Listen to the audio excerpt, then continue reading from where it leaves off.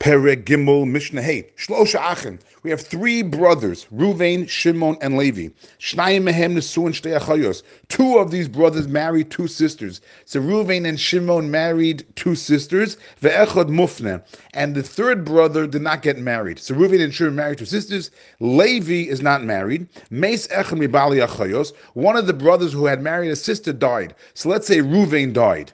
V'osaba mufne maimer. And now Levi went ahead, who's not married, did mimer to Ruvain's wife. Ruvain dies, so Shimon, of course, cannot do yibum to her because it's Shimon's wife's sister. She's an erva, it's Achos Ishto.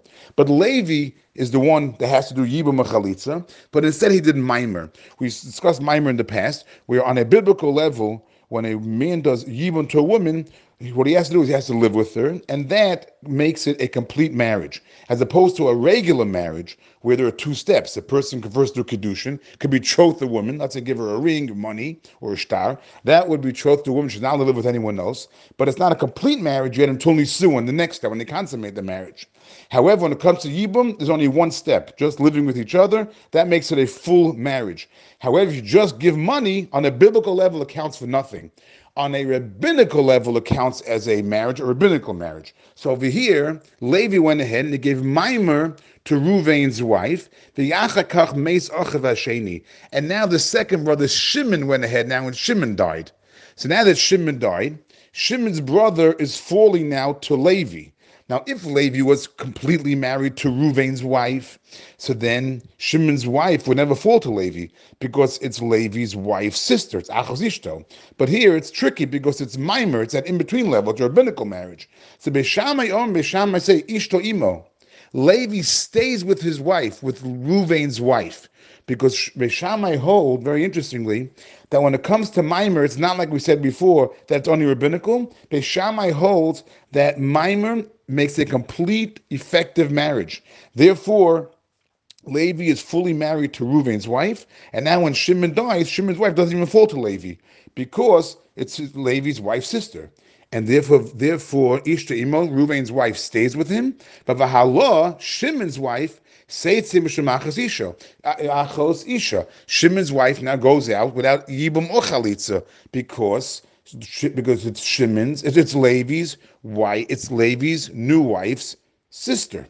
Or Beis say no, since we hold that mimer is only midrabanan, it's only rabbinical, so on a biblical level, Levi never married Ruvain's wife. On a biblical level, Levi didn't do anything with Ruvain's wife. So you have Ruvain's wife and Shimon's wife falling to him on a biblical level. So therefore, when it comes to Ruvain's wife, Motzias Ishto beget of Chalitza. Since there is a rabbinical marriage, so he has to go ahead and give her a get to remove that rabbinical marriage that was between Levi and Ruvain's wife. So Levi has to give her a get. Uva chalitza. And I'll have to give her chalitza because now that Shimon's wife died, so you have Ruvain's wife and Shimon's wife on a biblical level falling to Levi.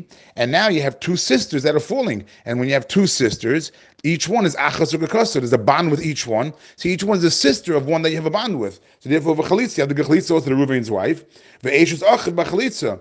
And the wife of the brother of Shimon's wife also will have to give chalitza. In other words, chalitza will have to be done with both of these widows. Zohi sh'amu. This is what the sages meant when they said, Olo alishta, woe to him over his wife.